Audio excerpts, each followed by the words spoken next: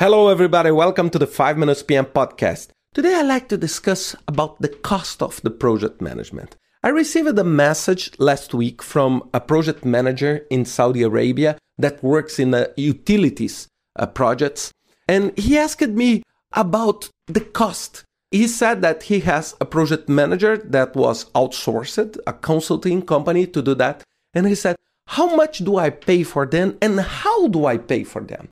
And then first I'd like to start that there is no international norm on that. There is no standard that obligate us to apply 0.5%, 1%, 2%, or 10%. But based on my own experience and based on the literature, there are a lot of publications about this topic. But for me, the cost of project management comes from 0.5% to 2%. I know that this number is extremely polemic number, but it's very, very important to understand that this is the cost of what I call the PMO, the project office. So this is the cost, the reasonable cost for me for having the PMO structure based on their portfolio of projects. So if I have a PMO that's managing a huge portfolio, maybe this number will be even lower.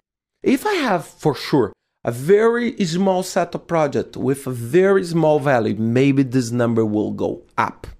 But traditionally, it will be around 1 or 2%. I'm not talking about the administrative cost of a project. This is even bigger. This will be 10% or maybe even more.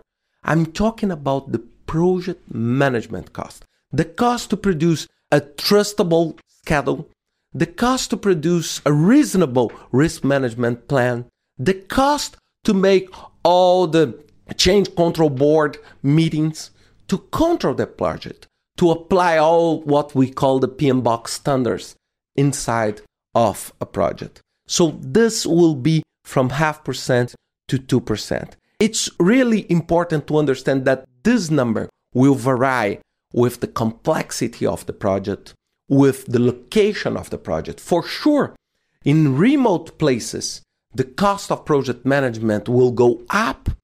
In some countries, this cost will go up because of the scarcity of project managers.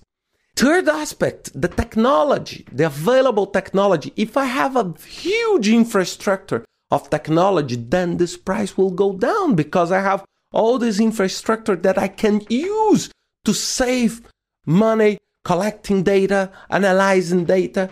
So it's very important to understand that this is not a fixed number.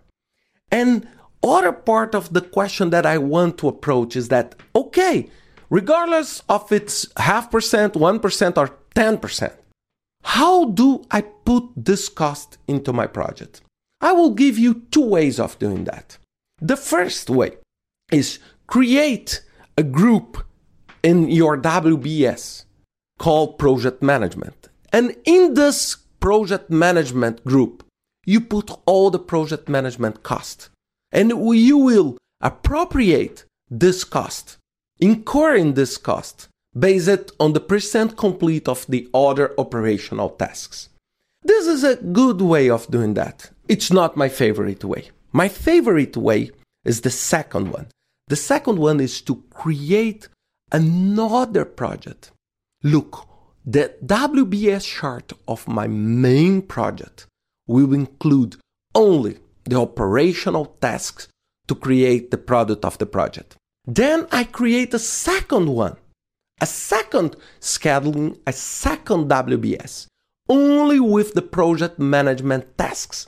So I never put meetings, I never put acquisition tasks, I never put something like evaluation of the risk management plan inside my project. My project will be the construction. There is only one thing that I accept is that for acquisitions, if the acquisitions are critical and part of your core projects, then I will accept to put it inside the main project. But all the project management related tasks I use in another WBS. another schedule, another project. And this project will incur in their own costs. And these costs should be reasonable comparing with the object that they are managing. There is no sense, it's no sense to expend $10,000 to manage a project that costs $20,000. But it's extremely reasonable to spend $10,000 to manage a project that costs $5 million. Look the difference. And if we take the project management tasks to another project, then we can appropriate resources, we can do all the scheduling and all the cost management plan for the project management project. And with that, we can see that if for our company, 0.5% is good, is a fair number, or it's 1% or it's 2%.